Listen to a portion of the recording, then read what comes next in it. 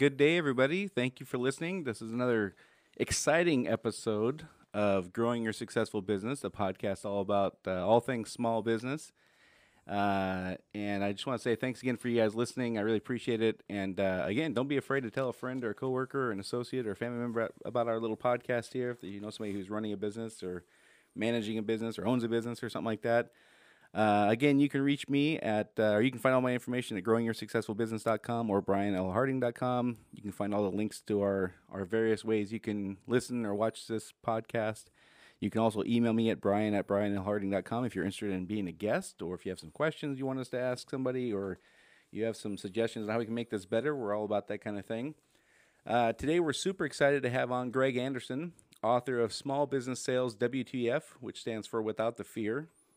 You can reach Greg you can find his information at smallbusinesssaleswtf.com. You can email him at greg at smallbusinesssaleswtf.com, or you can reach him at 206-769-3974. Greg was born and raised in Gig Harbor, Washington. He has a BA in communications from Western Washington University. His first sales job was in the ladies' shoe department at Nordstrom's. I can't wait to hear about that. That had to be super exciting. I got a lot of questions about that. He spent the last 30 years working in sales as a business development manager in the printing industry. And in that time, he's worked with clients that are sole proprietors and also clients that are with Fortune 500 companies. And so first of all, thanks a lot, Greg. Welcome. Thanks for coming on. Thanks for having me. Super excited. Of course, sales is a big part of any business.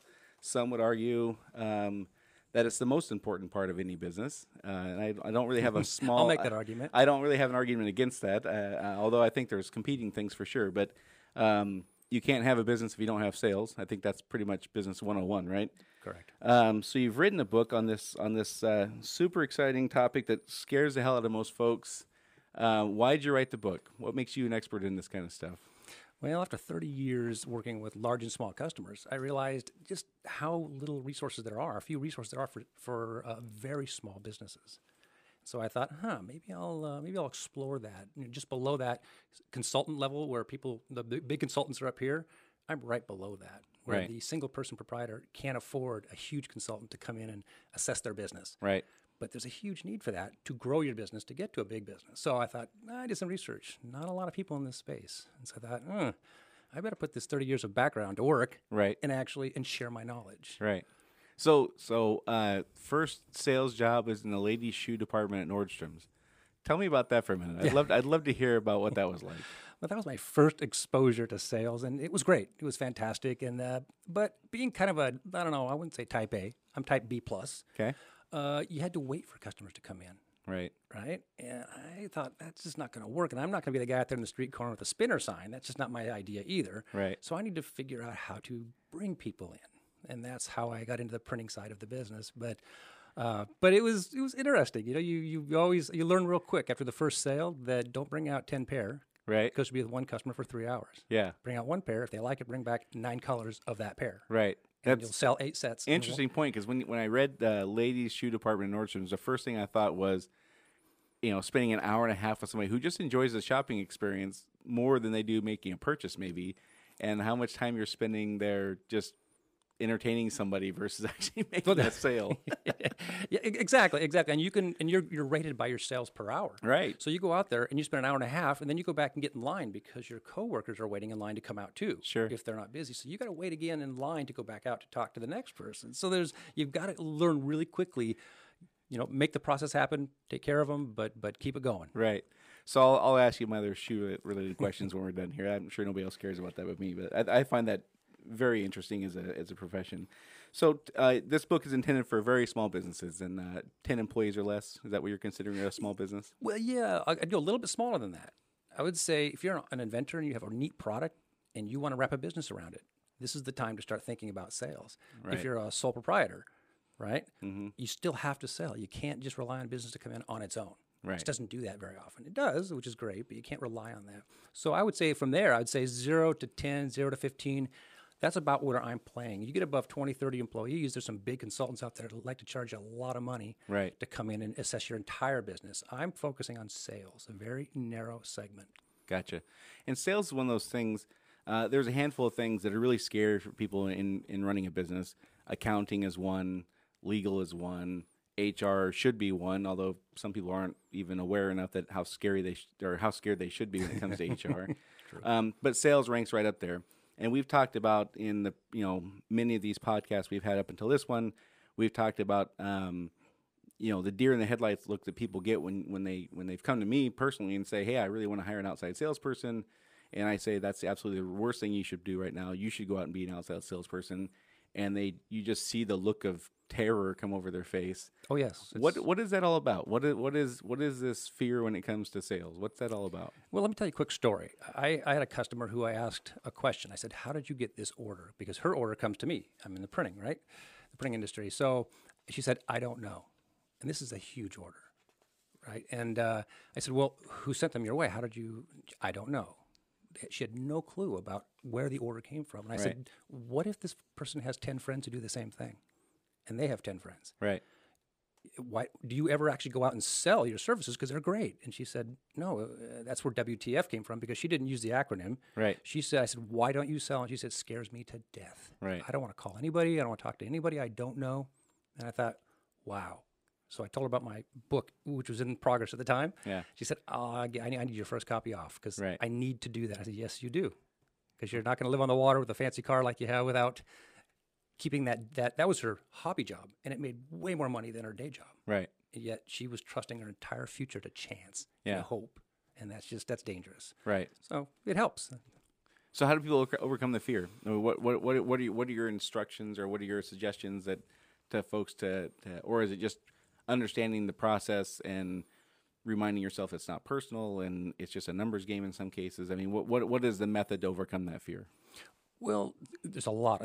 We could list a bunch of bullet points, but one of the things is people view sales a certain way. And you get that from, TV shows and the 6 o'clock call at night and the door-to-door salespeople.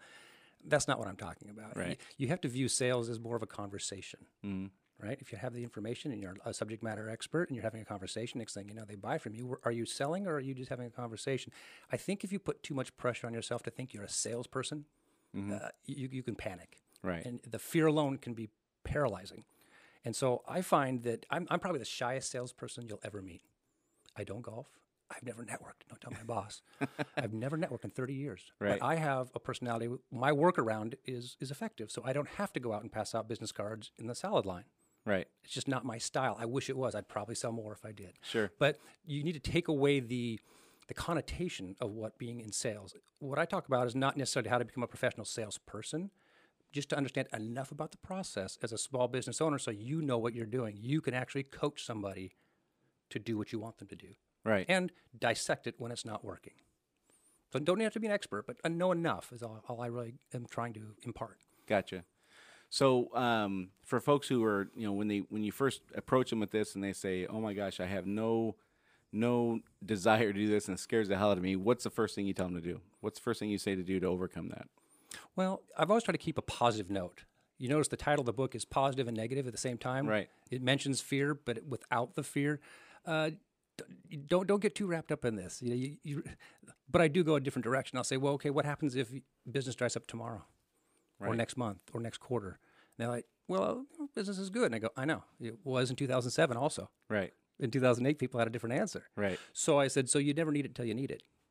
I said, so you just got to figure out a way to understand that every business, I don't care how big or how small, every business has a sales element. Right. And you have to have it. If you don't, you may grow, you may not. You can just flip a coin. Right. That's dangerous. So it sounds like you're shifting the fear from the act of sales to the fear of the company going out of business. There's always a bigger fear out there, right? Right. I mean, I've been in sales 30 years, and you think, oh my gosh, what if I have a bad quarter? Well, you can have a bad month too, right? You've got to take care of business, and you've got to realize as a small business owner, whether you like it or not, you signed up for sales. Right. In some capacity. You don't have to go out there and be professional. Right. But you do have to understand it. Yeah, and I do. I have encountered many people who own a small business who are in various phases. They could be a month in or 6 years in. And the idea when they started the business was, I'm really good at making my widget, whatever my product or service is, and I'm going to do well enough to then hire a salesperson who's going to really take me to the next level. That seems to be kind of the prevailing thought in a lot of ways. And, from my perspective, that's absolutely the worst possible scenario. Well, yeah, who's going to train them? A person who's never been in sales? Right. Who's going to train them? Who's going to manage them? How do you know what the expectations should be?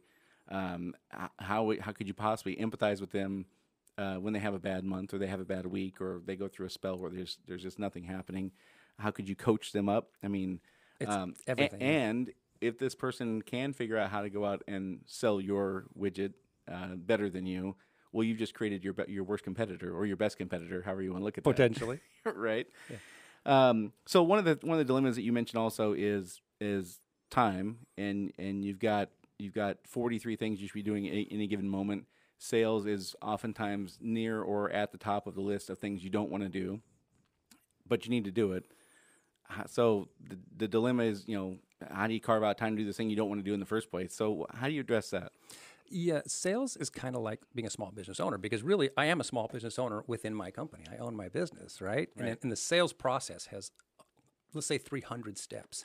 At some point in the day, you're doing a little bit of all of those somewhere. You've got to change gears and focus for a minute on this, focus for a minute on that. And just, as a small business owner, you're on the roof, putting the roof on. You got to come down, make a call, do a follow-up. You've got to do the books. You're the janitor. You're everything. Right. And so somehow you have to figure out a way to change gears. Like I said, if it's as simple as coming down at lunch off the roof, if you're a roofer, making a quick call to a past customer, asking him how the roof looks. Is it working well? I make my living on referrals. That's a sales call. But it's just a conversation. Right.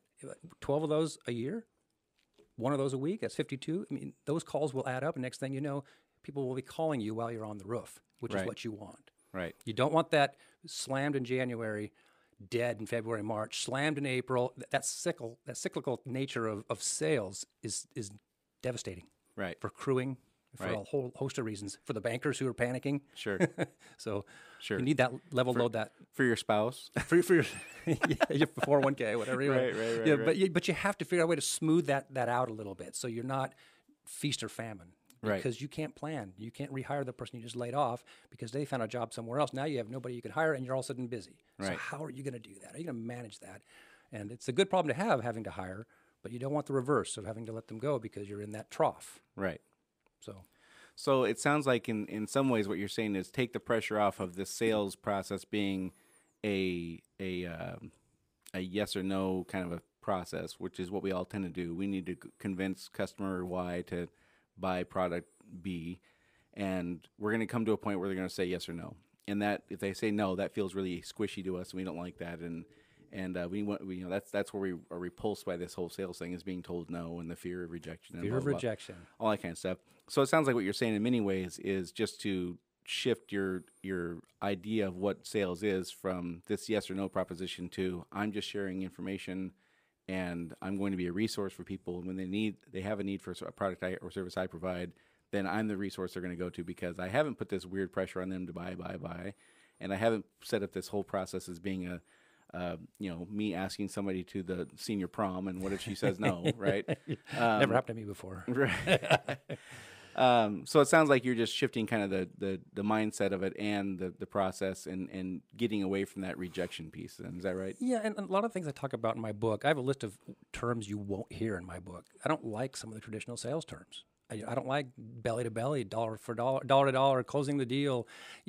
I have never convinced in 30 years. I've never convinced or persuaded anybody to buy from me. Right. Ever. It's not my thought process. My mentality is I'm a consultant. I'm a subject matter expert that happens to work in printing. I can help you make better business decisions. Let's chat. If you don't like me, you don't like what I'm doing, or it's not a good fit, hey, I'll help you find somebody who's a better fit. Right. And that comes back tenfold. So you've got to think of it more as I want to go out and make some friends. Expose myself to the community, and don't get me wrong, we're selling. But if you don't think of it as selling, it makes it much easier. The fear starts to fade when you're just talking. Right. Right. You find things, you ask questions, you have a conversation. I used to babysit one of my customers' kids in the car while they came to my office to do business. You become friends. Right. It's not just about business. So yeah, and it all comes back. Right. Yeah, that's something I've certainly experienced in my career is that the relationships are key.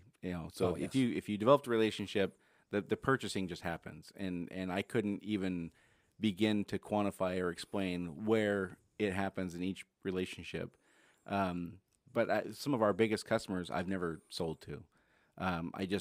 We just begin making. We begin a relationship, and we begin to talk about all kinds of things, from boating to the weather, of course, and silly things like that. If they have kids or whatever, And next thing you know, they're a customer, and there was never a time for some of our biggest customers where I said, "Hey, will you please buy this product from us?" Right. It It's just never more happened natural way. than that. Right. You know, we get along. You like people like to buy people from people like them. You mentioned that, Right. I think, with one of your previous podcasts. Uh-huh.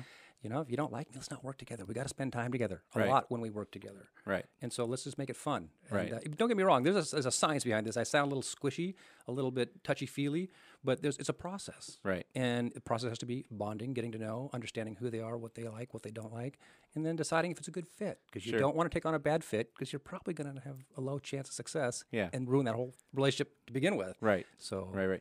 So, what are some of the when people come to you? What are some of the biggest misconceptions they have about this whole thing? oh boy. Like I said, how much time do you have? We got about 25 minutes left. Well, the misconception I get a lot of is kind of like acting, right? People have this perception that you have to be really good looking to be an actor. Well, you know what? If that's the case, 90% of Hollywood would be out of a job. Right. I mean, there are some people out there making really good livings being character actors. Same thing, you know? I mean, you just, it's not what everybody thinks it is. And so, So there's room for Danny DeVito there also. You don't have to be Arnold Schwarzenegger is what you're saying?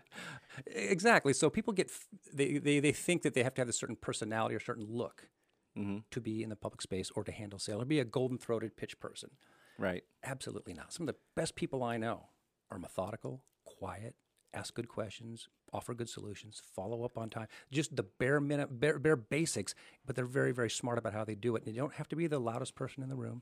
You don't have to be persuasive all the time. You don't have to manipulate ever, which people think. It's that manipulation, that can you hold the pen in your teeth kind of line. Right. If one's good, two's great. Right. If you're buying space shuttles, that's not necessarily the case. Sure. One will do for a while. Right. So, yeah, it's just that whole idea from TV and their friends, the door-to-door salespeople, on that 6 o'clock call from a telemarketer. Right. That's the view of sales, and that's not. So we don't want to be used car salespeople. We don't want to be a telemarketer, and that's what we equate sales to. That's where we get all. Because that's what we get the most exposure to. I mean, I'm in what I call professional sales, right? When I'm talking to people, I've pretty much decided they have a need, and I think I can fill it. Right. I have a solution that I think they'll like. I'm very rarely calling anybody and asking them, do you need printing? Right. That never comes up. Right. I don't really sell printing. I work with customers, and Yeah. so it's. So in the sales process, what are some of the So we get over the idea of what sales is, and we've shifted our focus on sales. In the sales process, what are some of the things that people are generally doing wrong that you are now beginning to educate them on improving? Good question, and let's go back a little bit because my focus is really with business owners. Right. So there's a lot of people working with existing salespeople and sales managers, making them better. Gotcha. I'm not here to train somebody who knows sales. I'm here to talk about people who don't know anything about Gotcha. it. Okay. Right, but one of the biggest problems and mistakes they make is they figure business is good. I don't have time to worry about this. Right. And like I told you earlier, in 2007, in 2008, you get two different answers to that. Yeah. I have some stories in my book that talk about a custom home builder who I asked him one day, how do you get new business? Because it just keeps flocking in. I can't keep up.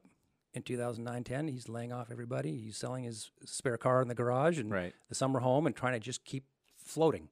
And I said, well, you got to plan for that day. So this is more than for folks listening who have a business and they don't either believe that sales is something they need to worry about, or they do understand that, but they just don't have the first clue how to do it. That's who you're really going after. Exactly. I'm looking for people who don't really have any experience. A lot of business owners come out of sales.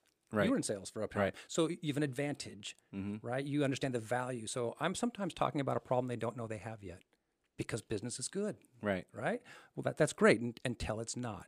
What's the rule? 80% of your customers supply 20% of your businesses, of your gross revenue. Right. What if two of your biggest customers leave? Right. It's too late to figure out. You can't panic. If you have a sales process in place, they leave, you're already in the process of replacing them. Gotcha. So for folks then who have no concept of why they need to be in sales or what that even looks like, what is the most important quality then when it comes to sales for those folks? What do they need to know coming out the gate? What's the most important thing for them to focus on? For me, and you can ask 100 sales reps and get 100 different, right. sales professionals, excuse me. But I always harken back to creativity. And when I say creativity, I don't draw, I don't paint, but it's all up here. My creativity is upstairs, and it's how you, like I said, there's a lot of steps in the sales process, and you need to be creative at every step because your competition isn't, not usually. Right. And it's that extra little spin on things you do that can really make the difference. So what's an example of something that is super creative that folks wouldn't think about on their own? Okay, I'm going to give you one of my secrets in my book. It's one of my favorites. All right. It's I don't think anybody else is doing it, but after this goes live, I'm probably going to lose the uniqueness. Well, there's only like 4 people listening, so you'll be okay. Including us? Or, Right, okay, good. We don't have including maybe Sadie 6. and the 2 of us, so we're already up to 3. Okay, good. Well, I needed a way to duplicate myself and I'm a small business owner in my day job, and so I need to be able to make new calls to new customers and grow my business, but I'm out in meetings and I'm busy. I'm actually working a lot with existing customers. So how do I do that? So I decided, okay, I'm going to go get all the top job hunting sites like Indeed and other job employment sites, and you can search for a job that you want. So I signed up as a job search person. And I put in keywords from my business. So I put in print buyer, marketing director, director of marketing, supply chain logistics. These are the people who work around print. I go to work, and then at the end of the day, I come back, and I got 15, 20 job offers or job postings in my inbox. And I now know they all deal in print. Right. Every company that is looking to hire those people deals with print. So I've just saved myself a heck of a lot of work. I couldn't do it when I was in the meeting. And I'll get down to the end of the week and have 50, 60 leads, of which I call and research, and I'll get some really good leads, some big companies and some small companies that I didn't even know about. But they come in every day, 24/7. Gotcha. So I'm in 2 places at once, doing 2 things at once. That's a great idea. So for the folks who are listening who don't understand sales, have never had a sales job, and don't know what that's supposed to look like, when you make that first call to that lead you found through your Indeed post and all that kind of stuff, what does that first call sound like? What is the purpose of that first call? Again, most folks probably think, if they don't know anything about sales, they think the first thing you're supposed to do is call and close the deal. That's probably not what you're suggesting, I would imagine. No. What is that first call supposed to look like when you're reaching out to somebody you don't even know them? It's a cold call, essentially, which is frightening for folks in and of itself. You're reaching out to somebody you have no idea. How do you explain how you found their number? How do you explain why you're calling? What are you trying to gain from this call? Can you walk us through that whole step of that first call? Yeah, and I think this is probably the genesis of some of the fear we're talking about. Sure. A big percentage of the fear, even though it's probably broader than that. I never just call anybody and do pure research on the first call. Right. I have a pretty good idea, right? In my business, if I want to know, I sign up for their mailing list. The minute I get a lead, I sign up for their mailing list and wait a week. I get junk mail. Right? It's not junk, it's direct mail, which I need. But I learn about their business, whether it's research. So when I call them, it's great to say, hey, I've seen your catalog. I've seen your website.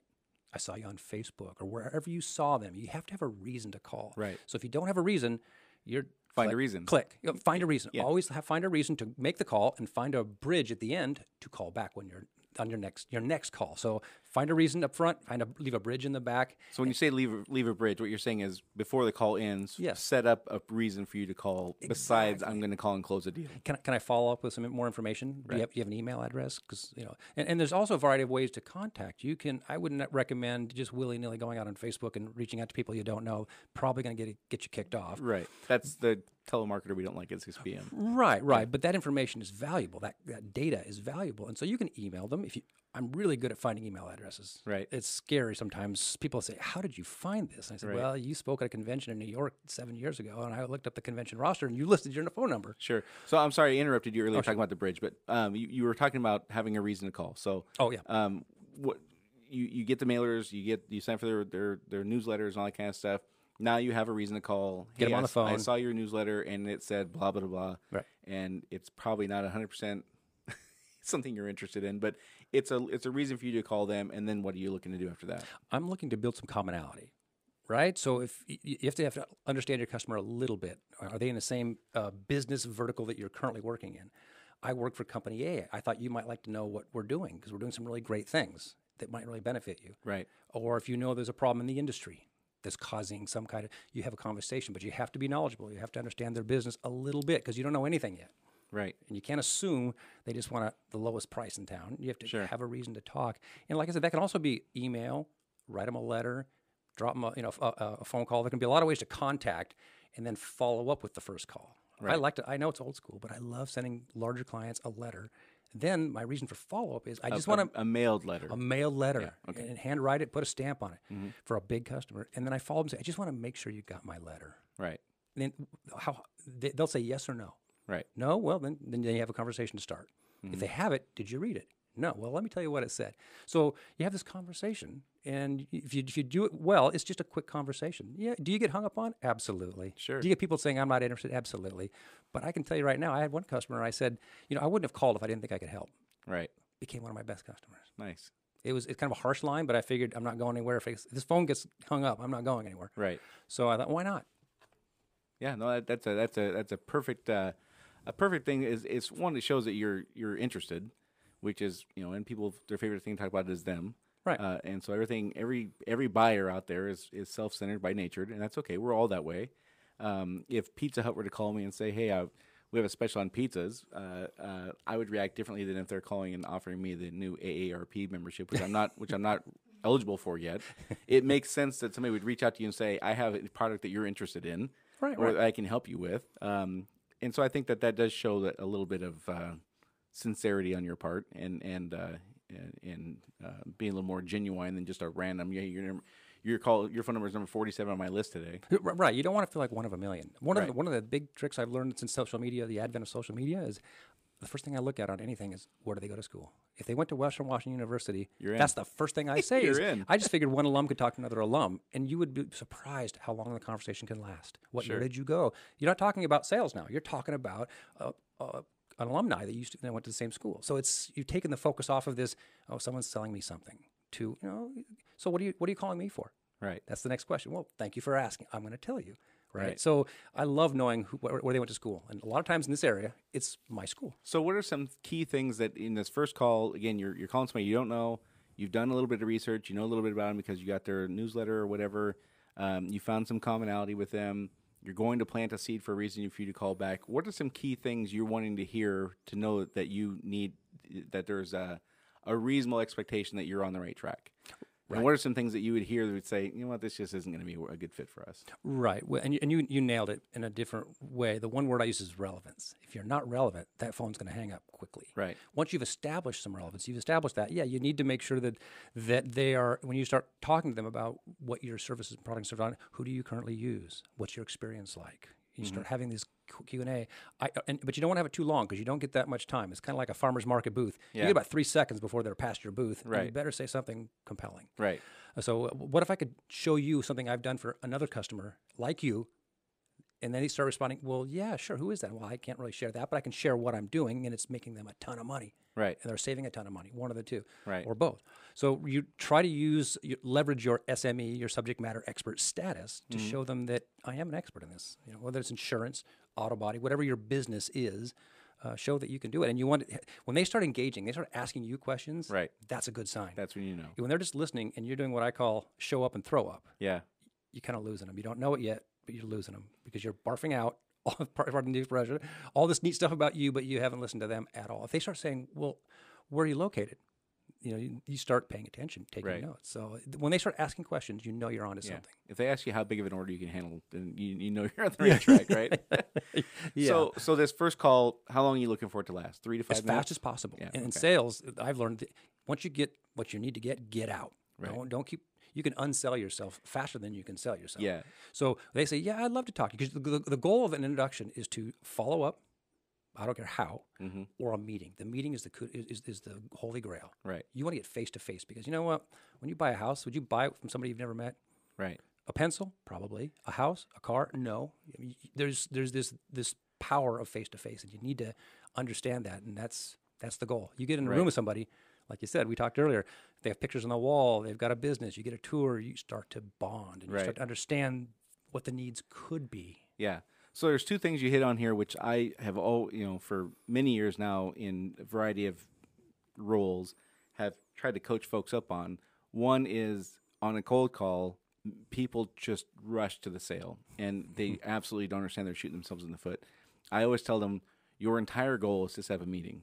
Now, if that takes one phone call or one cold call in person or 2 or 3 or whatever, that's all fine. The goal is to get an appointment that they are knowing you're going to be there and they're going to commit 10 or 15 or 20 minutes, whatever the time frame is to you. That's the goal. And for that, that's the purpose of those calls. Absolutely. The purpose is not to close a deal. And people go from 0 to 11 on a scale of 1 to 10 and trying to make the sale, and they just shoot themselves in the foot, right? Oh, yeah. The second thing and this is one of the hardest things for human beings, especially somebody who's trying to make sales, doesn't understand it, they're not super comfortable with it, is the art of knowing when to shut up. Knowing when to shut up is absolutely one of the key things in making a sales call of any sort. Because like you said, you can, once the moment has passed, if you don't have any kind of recognition or you don't have intuition to tell you when the moment's passing, you just keep talking, you're going to annoy the crap out of them. They're going to be like, just get out of here, you know? Well, exactly. If they say, I'll take an appointment, let's set it up, and you keep selling. Right. And you're going, and they're still going, what day works for you? And you're still selling. Yeah. You take the clue. Yeah. You're in. Just get the appointment, Shut set up. it up, shut up, have that conversation in person. Right. The phone is easy to hang up. It's hard to kick you out of their office. Yeah. Literally. I've seen people get that cue and just keep selling until the person finally says, you know what, never mind. Just, this is not good. Or you say something that they hadn't, they uncover something you're still talking, so they uncover something that, oh, you used to work there? Oh, I didn't like that place. Right. You must not be a quality person. Right. Get out. So yeah, you can uncover things that don't need to be uncovered by just rambling. Sure. So the first call is short and sweet. Your goal is to find commonality. Again, you're looking to book the appointment, but if you can't book the appointment in the first call, you're just trying to find a reason for you to then follow up. Right. And there's a thing in our business called the cold call, which I don't really like that. I like to call them warm calls. Cold to me is kind of a chilling kind of thing. But there's a joke called the honk and wave. You know, some people think, hey, I went out and met a customer today, and the boss says, well, what'd they say? I said, I don't know. I honked and they didn't come out, so I just kept right on going. Well, that's not a cold call, right? But the idea is, on average, in some industries, it's anywhere from 1 visit to 10 visits to build enough of a bond to get a proposal request or to get some serious traction. And if you give up in 2 or 3, in most industries, you're not going to get anywhere. Right. So you've got to be able to have that bridge to the next call, the next meeting, the next phone call, set it up so you have something to talk about in the future. So. You know, the other thing with folks who experience frustration because it does take multiple visits, one of the things I've told folks is, okay, it's taking you multiple visits because they're very loyal to their current supplier. You want to be that supplier that they're very loyal to. So don't be upset about this. This is an even better customer for you because once you get them, they're yours forever. Definitely. So don't be frustrated with a customer who's reluctant to give up their current supplier, even though you know that you have a better product or service or price or whatever. That's the one you absolutely want to invest all this time into because they're the ones who are going to stick with you. Once you have them, they're yours until somebody comes along who's willing to put in the time that you're putting into this. And the likelihood you're going to find that person is pretty slim. The people just aren't willing to put that kind of time in anymore. Right. I always look at it as an opportunity. Right. Especially with small business owners who don't know much about sales. They do the honk and wave, they do the attempt, but they don't want to follow up because it's scary. It's hard. There's a lot of time involved, but you got to do it. You know? Right. So we're asking you or suggesting to you that you take something you don't like doing to begin with, and after you've been told no 4 times, keep doing it. Yeah. That's pretty much how. That's pretty much summing up the sales process for folks who are already afraid of it, right? It is, but it gets easier. It's like anything else. It gets easier as you do that. You know, you develop this comfort level, and next thing you know, you're like I said, you're not selling. It's a conversation. Right. So then you have the second call and the third call and whatever until you get the appointment. Once you get the appointment, what is that supposed to look like? Well, the appointment is more of a bonding. You're when I walk into a room, I'm looking to see what the pictures are on the wall. Do they have children? Are they into sports? Are they into hobbies? Do they have a Western Washington sweater on their desk? I'm looking for commonality, unique business or a similar business stature. Right. You know, we know each other. And in that first meeting, you have some small talk. You get to know them. You know, one of the things I want to know when I'm there is why'd you agree to meet me? It's a very blunt question, right? But again, time is of the essence here too. They don't. It is. They don't have an hour. You don't get an hour, you know. And so, why did you agree to meet me? It's a great question. And I think sometimes people get a little shocked by it, but not very often. It's just that, well, you know, there must be a need there, right? So that question alone gets them talking, and the goal is to get people talking. Right. When they start talking, and I can go into a lot of depth on this, so I'll try to keep it as easy as possible. Sure. You're taking notes, right? Literally with a pen and paper, and that's going to generate more questions for you to ask. Right. And they're going to start talking, and if they stop talking and you do all the talking, that's not a good sign. Right. So that first call is more of what I call a needs analysis, right? Mm-hmm. Why'd you call me? Well, you're closer than all my other competitors. Well, who are my competitors? Well, A, B, and C. Okay. You know, so what are you experiencing? What kind of pain are you experiencing? Why am I worth it? Right. I mean, so you have to realize that their time is precious. So if they agree to see you in person, there's something there, and it's your job to find that out. And if it's a product that they're currently buying and they're buying it from brand X, and you ask that question, which again is a great question to ask, why did you agree to see me? And they say, well, my current supplier messed up by doing X, Y, and Z.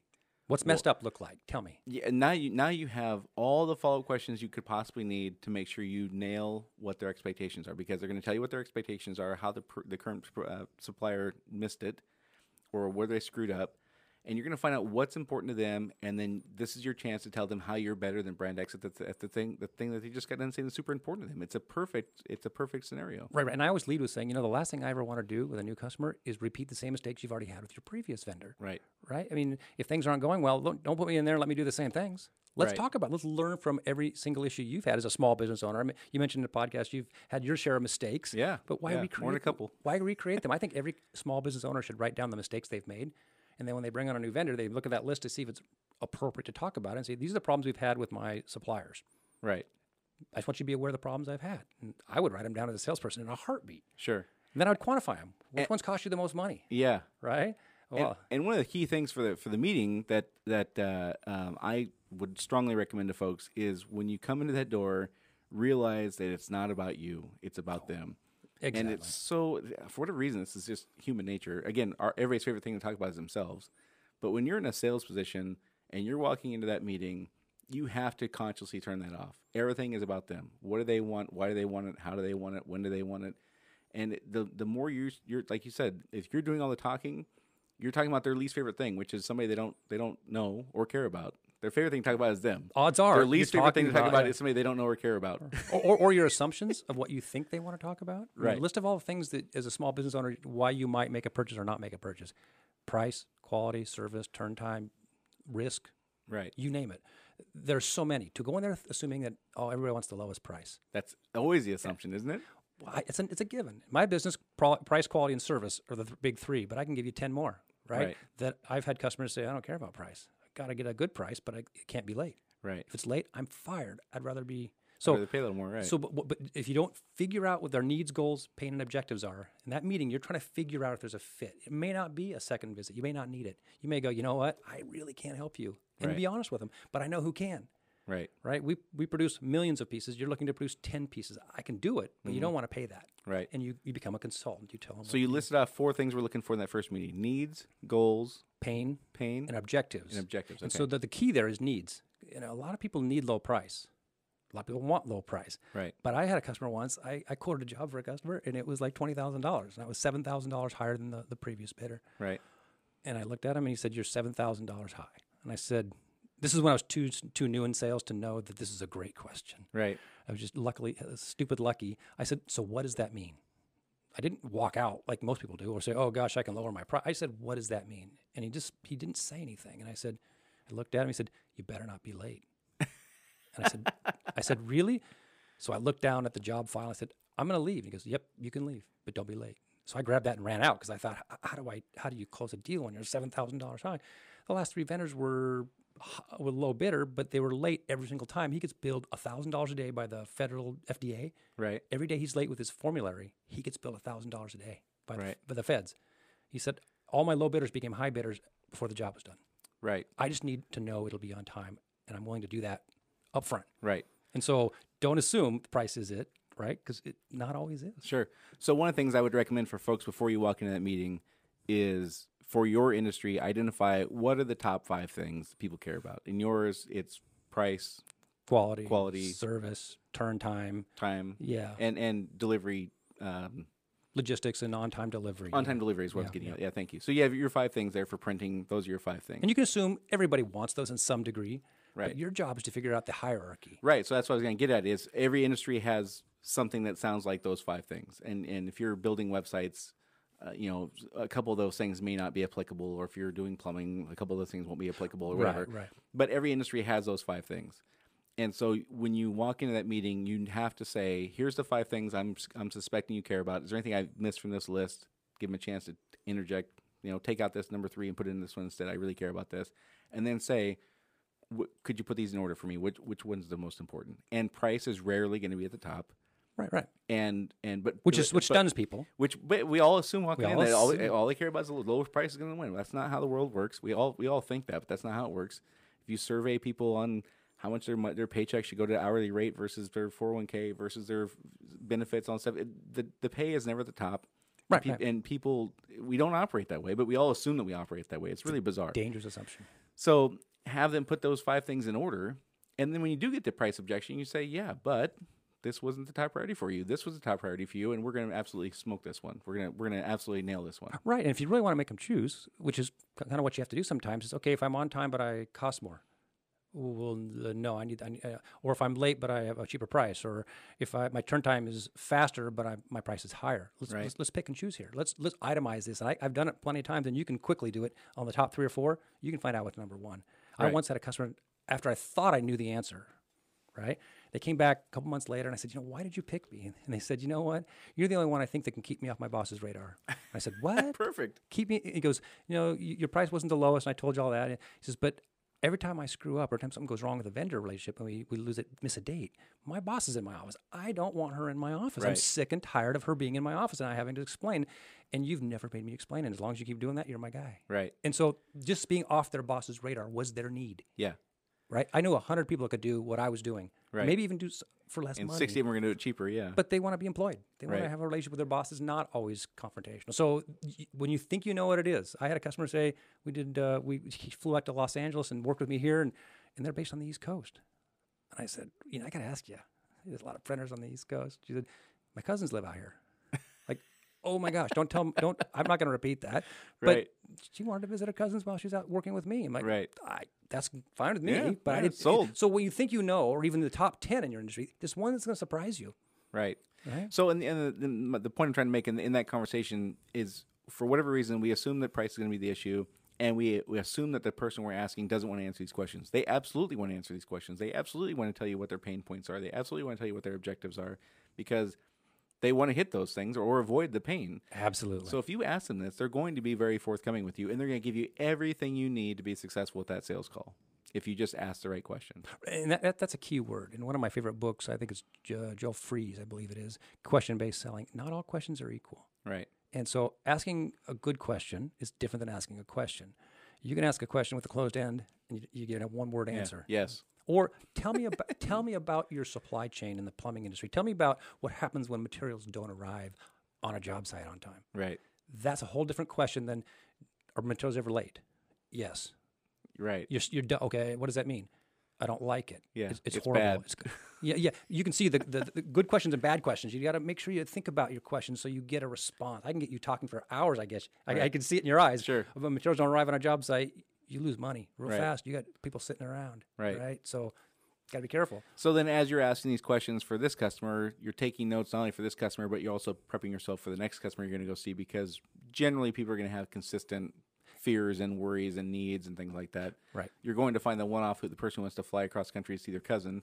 That's not going to be an Not example. the norm. That's not going to be the norm. But generally speaking, your customers are going to have similar needs and desires, and they're going to want to avoid certain risks that are all kind of similar.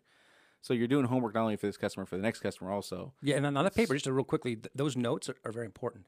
Yeah. You're looking for needs. And Right. your goal, they say if you can get 3 needs, but that's a lot in one meeting. Right. You want to look for what I call a confirmed need. So you're drilling down, you're asking the question, and you get to the bottom and say, well, what happens when this happens? It costs me $1,000 a day in fines. I would circle that. Right. That's a confirmed need. They just told you solve that problem, I can work with you. If you say, I think low price is a need, and you circle that, but they haven't talked about price. You just give yourself a false assumption, and you confirmed your false assumption. You need them to say it or quantify it or talk about why it's a confirmed need. Right. So confirmed needs are not the same thing as just, So before we run out of time, one thing I want to get to for sure is we talked about the art of shutting up. What are things that you're listening for when you know it's time to close the deal and walk out? But what are so again, for somebody who doesn't know anything about sales, what are the cues you're looking for or listening for to know we're there, now's the time to make the offer, or now's the time to suggest that we need to go to the next step, or however you want to phrase that? What are those cues so we're not over talking, we're not spinning our wheels, we're not sitting here waiting for too long? We've identified all these things. What are the things you're listening for or looking for? but we're looking for them to start confirming what you've already confirmed. They're starting to ask you questions, and like, so if we work on this project, when I have a date, can you admit that? Yeah, they ask a bunch of questions, and they're getting to this point where you're running out of questions. I've answered all these, Yeah. right? Then you've got to come up with we should really give this a test run. Right. Let's do a test, right? But you start seeing them asking critical questions that you know are important because you've had this discussion, this needs analysis. You're starting to pick up on what's important to them. When you start seeing them ask questions about those things, they're getting to a point where they're ready to make a decision, And like I said, I don't like the word closing the deal. I like Right. Gaining agreement. Gaining agreement. I love That's gaining yeah, agreement. that's It's perfect. positive. Right. Closing the deal is, I got them. Right. Well, that's like a trap, right? Sure. No, gain agreement. You know what? My price, and sometimes at the end, I'll be going, before we go too far, we're talking about schedules. Is my price okay? And they're like, Right. oh, yeah, it's fine. Yeah. Okay, but I didn't know that 10 seconds ago. Right. So now I don't have to worry about that. So you know the price.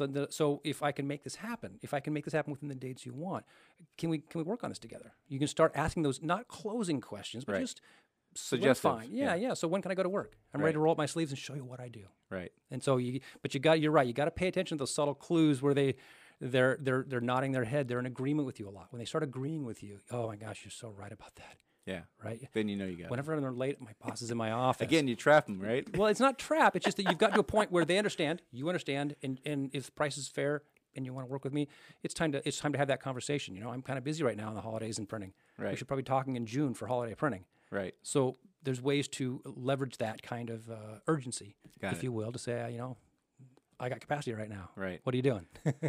Well, Greg, I want to thank you a lot for coming in. You got a ton of stuff here. I hope the book does really well. Again, it's called Small Business Sales WTF, which stands for Without the Fear, not what some of you guys out there would think that stands for.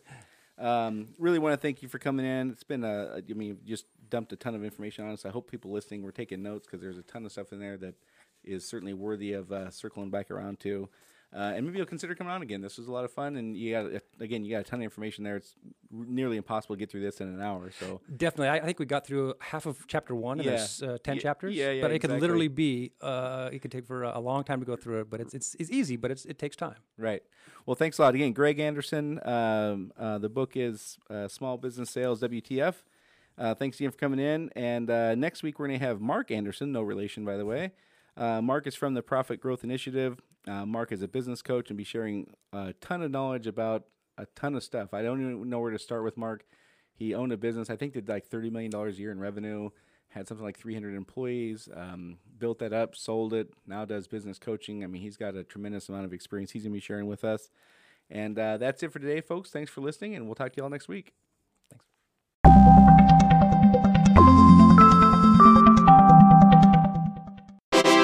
Oh, thank you.